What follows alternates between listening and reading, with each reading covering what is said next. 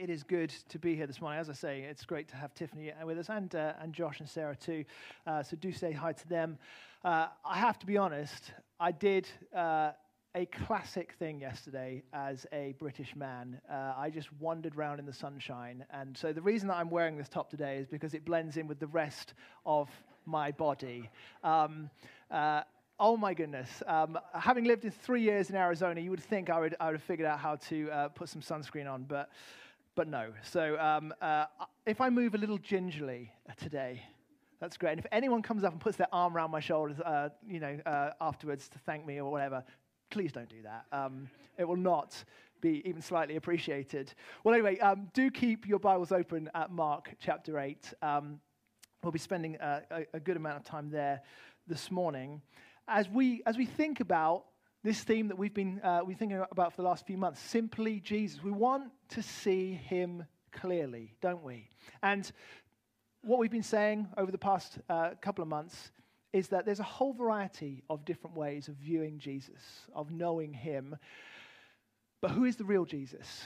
What is he really like? We come with so many assumptions often to Jesus, so many different ideas that are out there in culture. Who is Jesus? What is he like? How can we see him clearly? That's what we're praying for and what we're hoping for today. The good news is that we'll see this morning is that Jesus himself helps us to see him clearly. So let me pray for us and ask God to speak to us today. Let's pray. Father, we do thank you so much for this time. We thank you that you graciously speak to us through your word. I pray, Lord, that you would still our hearts now, that you'd open our minds, and most of all, that you would be present amongst us by the power of your Holy Spirit. Spirit of God, you are the one who works in us to help us to respond to the word of the Bible, and we need your help this morning. So I pray, bless my words. Lead us into truth today. Help us see Jesus clearly, we ask in his name. Amen. So we're actually, we're coming towards the end of our time in Mark's Gospel. We are going to have our last sermon in the series next week with Malk. He'll be wrapping up the rest of Mark 8, and then we'll be leaving Mark for a little while. But hopefully what you've appreciated whilst we've been studying this book together is that one of the central themes and big ideas of the first half of the Gospel of Mark is the question of Jesus' identity. Who is he? That is the question that's being posed all the time in the first half of Mark. It's a question that has been repeatedly voiced both by Jesus' admirers and by his opponents. They're constantly asking. Think about the disciples in the boat, in the storm. Jesus calms the storm, and they're terrified, and they say, who is this? That is the question, really, that defines the first half of the Gospel of Mark, and it's 16 chapters long, so we're coming to the end of chapter 8. We are halfway through for all of you mathematicians. But we saw last week that Jesus himself was perplexed at his closest friends' lack of insight. After he had fed the 4,000 at the start of chapter 8, and his disciples still don't get it, he says to them in verse 21 of Mark 8, do you still not understand? Do you still not understand? I was sharing with my small group this week that as I was preparing that message last week, or what I usually do when I prepare sermons is I print off the passage, and then I highlight and scribble and all these kind of things. Next to that question where Jesus says, do you still not understand? I wrote in capital letters, no. That's often how I feel when I spend time with Jesus. I still don't understand. I've been a Christian since 2001. I still don't understand sometimes. I struggle to get it. Now, some of you will remember, if you're film buffs, the release back in 2009 of a movie called Avatar by James Cameron. It was kind of a big movie back then. And it was pretty groundbreaking because what it did was it brought 3D into mainstream cinemas. You remember that? For a couple of years, it felt like every film you went to see had to be a 3D movie, otherwise no one would go and see it. The studios went to any length they could to make things shoot out of the screen at you. Monsters would like kind of go and grab you, and you get people screaming and ducking and things like that. It didn't really catch on. I think lots of people, including myself, found it kind of gimmicky. But the one thing about 3D was that you could only watch it if you wore those really sexy blue and red glasses. I mean, everyone looked great. All those kids going on dates together, you know, you have to go put these awful 3D glasses on. And if you took those glasses off, what you realized was that you could kind of see what was going on the screen, but it was just really blurry. There was no clarity about what really was happening. And it was only when you stick the glasses on that you were able to gain any sort of clarity around what was happening. And it can be a bit like that with Jesus sometimes, can't it? We sort of understand who he is. We sort of understand what's going on. Have you ever done that? You've been reading your Bible and you're kind of like, oh, I think I know what's happening here, but I'm not really sure. Our vision of Jesus can sometimes feel a bit blurred. And so what we need is the spiritual equivalent of those 3D glasses that we can pop them on and see him clearly. Wouldn't that be wonderful when we come to the Bible each time we sit down, maybe by ourselves, we open it up, and then we just had some 3D glasses that helps us to see who Jesus is. Well, I want us to talk together this morning about how we can see Jesus clearly. What is perhaps the equivalent, what does the Bible hold out to us as our glasses that help us to see him more clearly? The question of identity is once again in the spotlight here in Mark 8. We have finally arrived at the hinge point in the Gospel of Mark. For those of you who are highlighters, it's time to get out the special gel pen, okay? Because we are about to read the central verse in the entire book. Everything has been building to this point, and then everything afterwards flows from this point, okay? So Jesus asks his disciples, who do people say I am? It's a question of identity, of course. And their reply isn't particularly encouraging. The disciples report, some say John the Baptist, others say Elijah, still others one of the prophets. In other words, the crowds don't have a clue. They don't know. They know there's something special about him, but they still can't piece the puzzle together. But then Jesus asks the disciples, who do you say I am? And this is the great moment of clarity that all of Mark's gospel has built towards, where the disciple Peter boldly steps forward and proclaims, you are the Messiah. You are the Messiah. And we should expect fireworks to go off in the background. You know, Jesus wheels around, gives him a big high five, you know, because this is what we've been waiting for. This is the moment where the penny drops. Everything's been building towards this from chapter 1, verse 1. I don't know if you remember, we started Mark's Gospel in a series way back last year, so it was ages ago. Some of you weren't even part of the church then. But Mark 1, verse 1 says, the beginning of the good news about Jesus, the Messiah. That's who Mark is presenting Jesus to us as, and it's taken almost 8 chapters of back and forth for the disciples to finally realize that. Peter finally realizes that. Now, Messiah, that's an interesting term, isn't it? It's not a term that's used a whole amount, apart from in the Jewish community just around the corner from us. I'm sure they talk about it a lot. But the Messiah, I mean, we kind of use it sometimes in common parlance if, so someone has a Messiah complex, or if your football team signs Erling Haaland, the Messiah has arrived. He's going to save the day for Manchester City or whatever. Not that they need the day saving anyway, but the Messiah is, I guess in biblical terms, it carries a similar sort of connotation, right? But far weightier, in the sense that the Messiah was God's promised king and the rescuer of God's people. It's not just Mark's gospel that has been building to this point. The whole Bible has been building to this point, we've been waiting for the coming of God's chosen rescuer. For those of you who know your Bible, think back to Genesis chapter 3. Adam and Eve reject God. They push him away. For the first time, humanity is living with our fist in God's face, and we're experiencing all the consequences of sin starting to unfold. And Adam and Eve are like, oh no, this is terrible. What have we done? And God, in his kindness, promises to them that one will come from the line of Eve to crush evil and to restore humanity to God. It's the first time, the first indication that God's chosen one will come.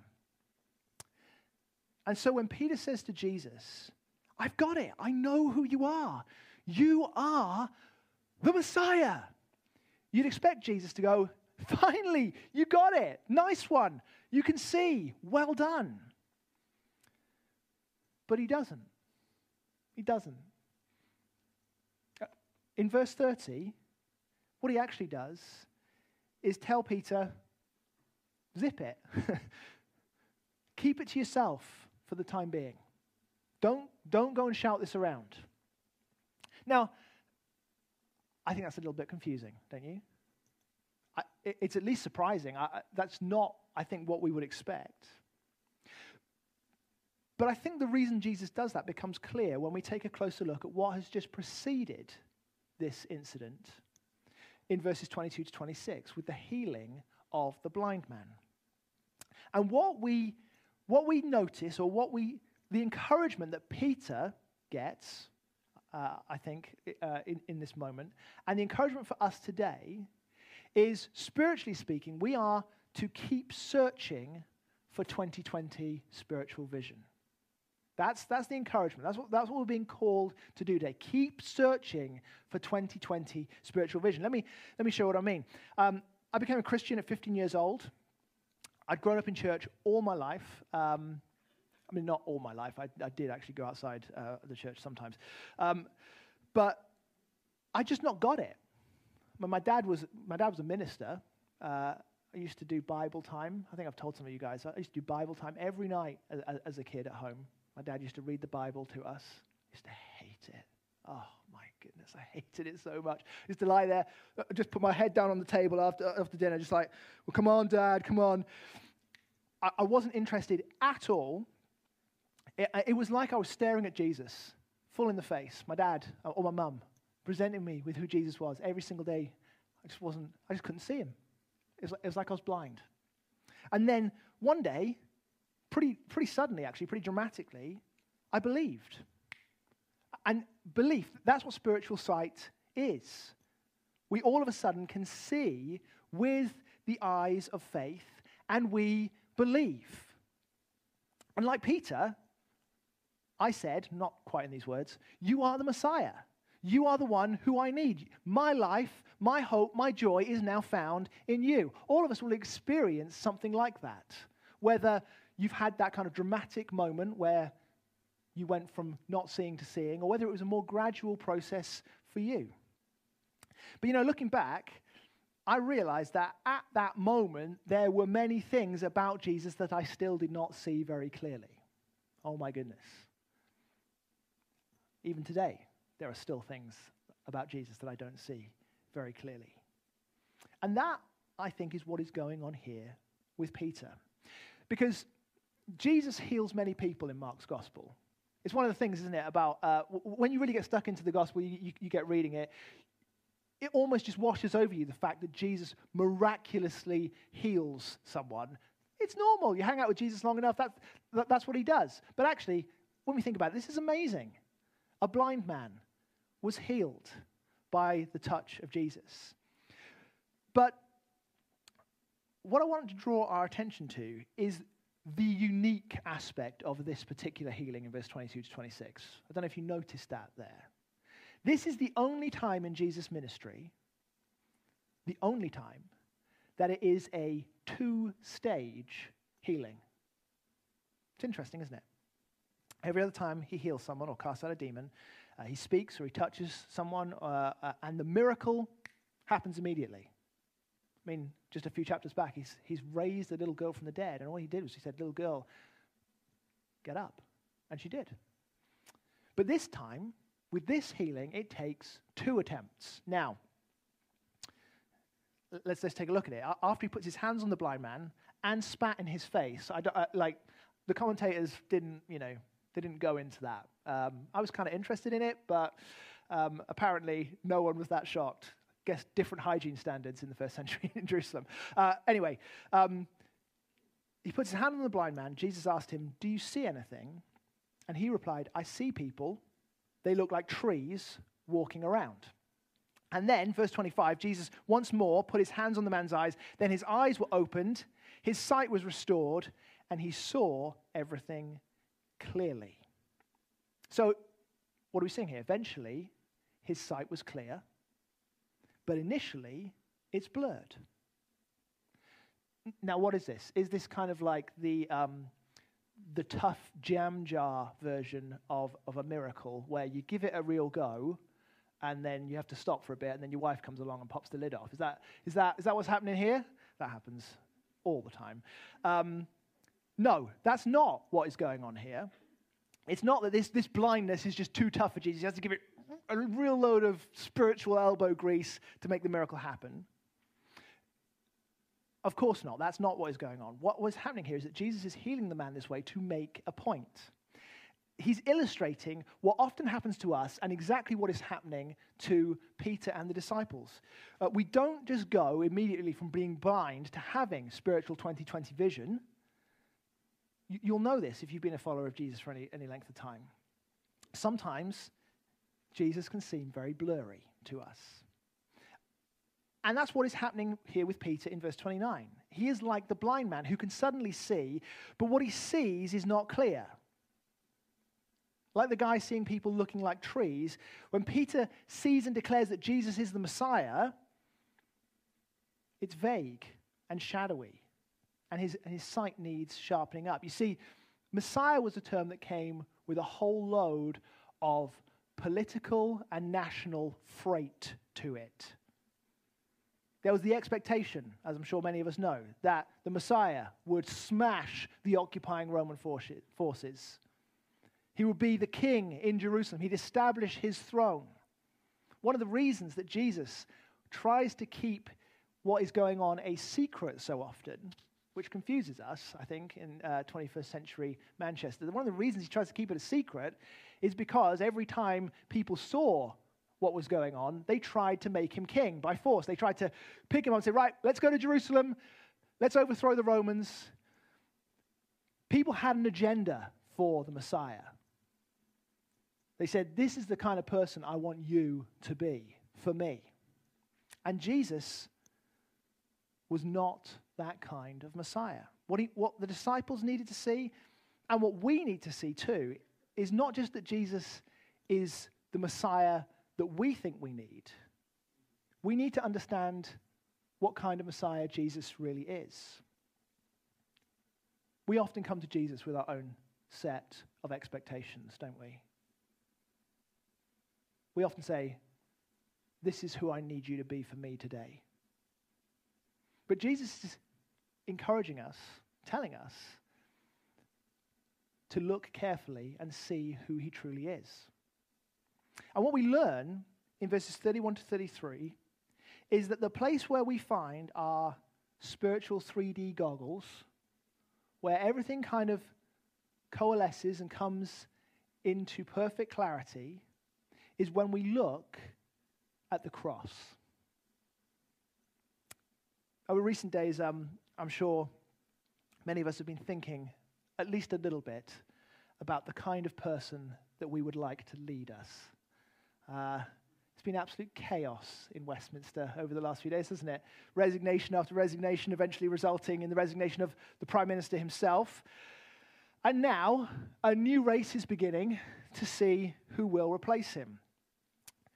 And we no doubt have a list of qualities that we would hope for in a new leader. Being honest is probably right up near the top. But what we're seeing at the moment is that the different candidates are pitching what kind of leader they promise to be.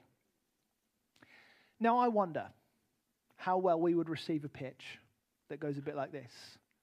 The kind of leader I'm going to be is one who is in severe distress and pain. I'm going to be the kind of leader that everyone hates. And eventually, I'll be killed. Vote for me as your next Prime Minister. I don't think we would we? I don't think we would. Now, what that's showing us is that our set of expectations around the kind of person that we want to lead us, our set of expectations around the kind of person we want to follow, are radically different to the person that Jesus reveals himself to be. Jesus knows that in order for us to understand who he is, we need to understand why he came. And this is why this is the hinge moment in the Gospel of Mark. Because the rest of the Gospel is devoted to this theme. Up to this point, who is Jesus? From this point, why did he come? We see the change there immediately. Verse 31 says, he then began to teach them that the Son of Man, referring to himself, must suffer many things and be rejected by the elders, the chief priests, and the teachers of the law, and that he must be killed and after 3 days rise again. He spoke plainly about this. Now, the interesting thing, isn't it? Jesus has spoken in riddles, often speaks in riddles. People have struggled to understand what he is saying, and yet Mark makes it very obvious and very clear that he spoke plainly about these things. Perhaps that gives us a small sense of the shock and the utter confusion that Peter and the other disciples must have felt as they heard Jesus plainly explaining what was going to happen to him. This is not, as far as Peter was concerned, the messianic mandate. And it's amazing, isn't it? Amazing that this guy who 2 verses ago declares, you are the Messiah, so quickly puts his arm around Jesus and said, hey, come over here a minute. Come on.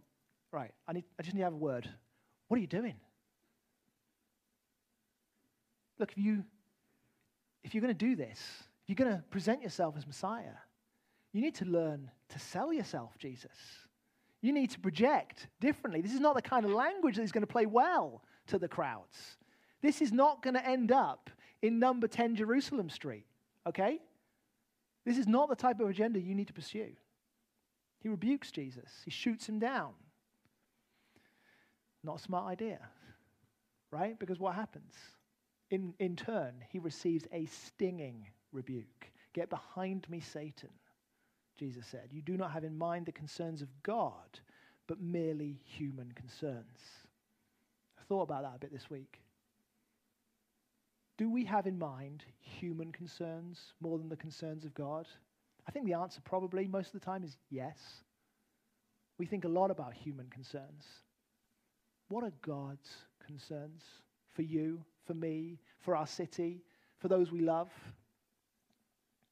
What I think we're seeing here is that so often our agenda, our way of doing things, our understanding of what is important and necessary is completely at odds with God's way of doing things. Jesus did not come to be dictated to about what needed to be done for us. He did not need Peter to be his PR man, his campaign director, his head of policy. He didn't need that from Peter. He doesn't need that from us either. How often in our prayers are we basically just giving Jesus his agenda for the day? Lord, these are the things that you need to take care of. I'm presenting you with the papers that you need to sign. This is what you need to do for me. What I mean by that is that we can be very tempted to want to present Jesus to people as this kind of victorious messianic hero, and he is, but to present him as kind of like the perfect lifestyle option, the smooth-talking God-man who will make everything easy for you. He's the favorite after-dinner speaker who will drop some wisdom bombs and entertain us and leave us feeling better than we did before.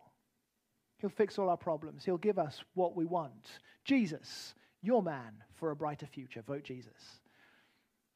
That's what Peter wanted. He wanted a Messiah on his agenda. And Jesus says that kind of thinking is satanic.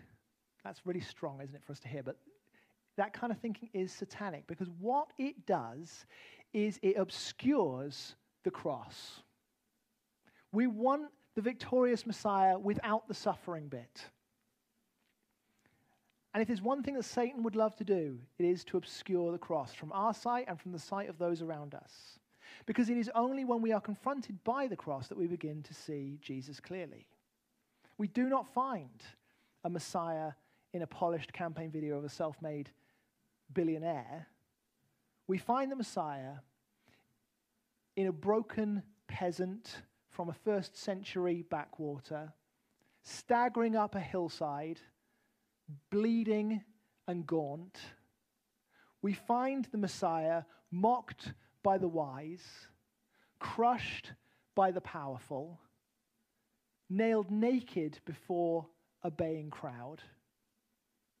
We find the Messiah in a man howling in pain, gasping for breath, condemned as a criminal, succumbing to death. This is God's plan. This is God's concern, and this is who Jesus is. This is who the Messiah is. Radically different, I think, from what we would draw up if we were designing who the Messiah should be. But when we keep coming back to the cross, it gives us clarity. It gives us clarity first about who we are and what our great problem is. The cross tells us who we are. We love to impose narrative on our own lives. We're often trying to create that narrative ourselves to give us meaning. Sometimes we struggle to make that narrative fit. But what the cross does is it helps us to understand who we are. We are the ones who did this to Jesus. We are the ones who made this necessary. Our sin, our rejection of God, makes it necessary for him to die in our place in order that we might be forgiven. And what we see here in Mark 8 is that the Son of Man had to suffer so that we might be comforted. The Son of Man had to be rejected so that we might find that deep acceptance that we spend most of our lives searching for. The Son of Man had to die so that we might know what it means to truly live. When we come to the cross, we understand who we are. We are sinners who have been rescued. The cross defines our identity. But the cross also tells us, doesn't it, who Jesus is. The Apostle John puts it this way in 1 John 4, 9 to 10. He says, "This is how God showed his love among us. He sent his one and only Son into the world that we might live through him. This is love. Not that we loved God, but that he loved us and sent his Son as an atoning sacrifice for our sins, or as a propitiation for our sins, turning away God's anger against our sin so that we might know his love and joy and delight." I wonder this morning, do you ever doubt that God loves you? Do you ever feel like God is somehow frustrated or disappointed with you? Do you ever doubt that there is a limit on what he would do to help you, to care for you, to protect you? I think we do that all the time. I think that is just one example of where we are struggling to see Jesus clearly. And what do we need to do when we're doubting those things? We need to put on our 3D glasses, don't we? We need to come to the cross and find clarity there. Because when Jesus seems blurry and confusing, when we're not sure about how God feels about us, we're not sure how he relates to us, if we're feeling like we're this huge disappointment to him, when we come back to the cross, what we see is, yes, I am a sinner. But yes, he is a great Savior. And he is filled with love for me. Filled with grace, filled with mercy. This is who God is for me. We see it at the cross. And of course, let me just wrap us up here. Jesus didn't just speak plainly about the cross, but he also spoke to his disciples about his resurrection. After 3 days, he would rise. You know, there is no victory like this victory, is there? There is no king like our king. He has defeated death itself. I don't know what any of the guys who are campaigning to be next Prime Minister are promising. They are not promising anything that is close to what Jesus promises us. Because if we trust in him, we can have confidence even in the face of death itself. That's a wonderful thing. I think so many of us live our lives in the fear of death.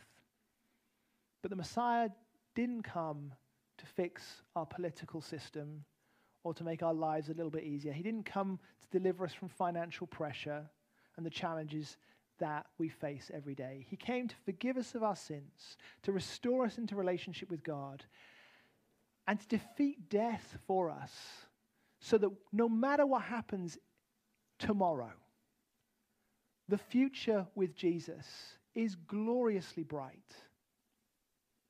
That is the hope that the gospel holds out to each of us today.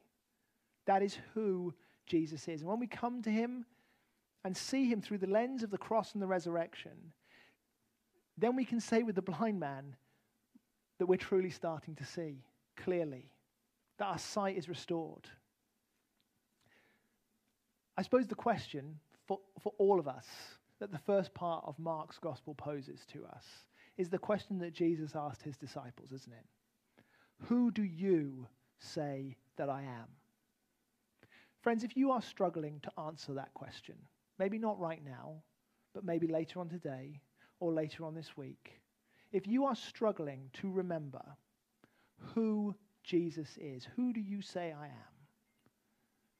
Well then, come to the cross. Because at the cross, we find clarity. We find a Savior who deeply loves us. We find forgiveness of sins. And we find a hope for life forever. It's good news, isn't it? Let me pray. Heavenly Father,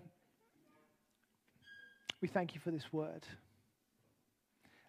And I know, Lord, I'm sure I speak for all of us this morning, that when I am asked, who are you, on a daily basis, sometimes I'm not sure. Sometimes I'm not sure who you are towards me. Often, Lord, we doubt your love, your kindness, your goodness, your care, your provision, your power, your glory, your justice, your peace. There are so many things that we struggle to believe. Who do we say you are? You are the Messiah, but what kind of Messiah? Sometimes we're not sure. And so we thank you for the reminder this morning to continue to look to the cross. For it is at the cross and in your resurrection that we see who you are most clearly displayed. And we pray that we would not be like Peter and essentially take you to one side and tell you, Jesus, what you need to do for us, what kind of shape of Messiah you need to occupy in order to satisfy our agenda. But I pray, Lord, that we would trust you for your agenda, submit to your agenda, because as we see who you are, you reveal to us that you understand far better than us what we need. And you also demonstrate that you are more than enough for us. You are everything that we could ever dream of and more. So, Spirit of God, continue to show us Christ as we look to the cross and the empty tomb. And Lord, we pray these things in Jesus' name for his glory. Amen.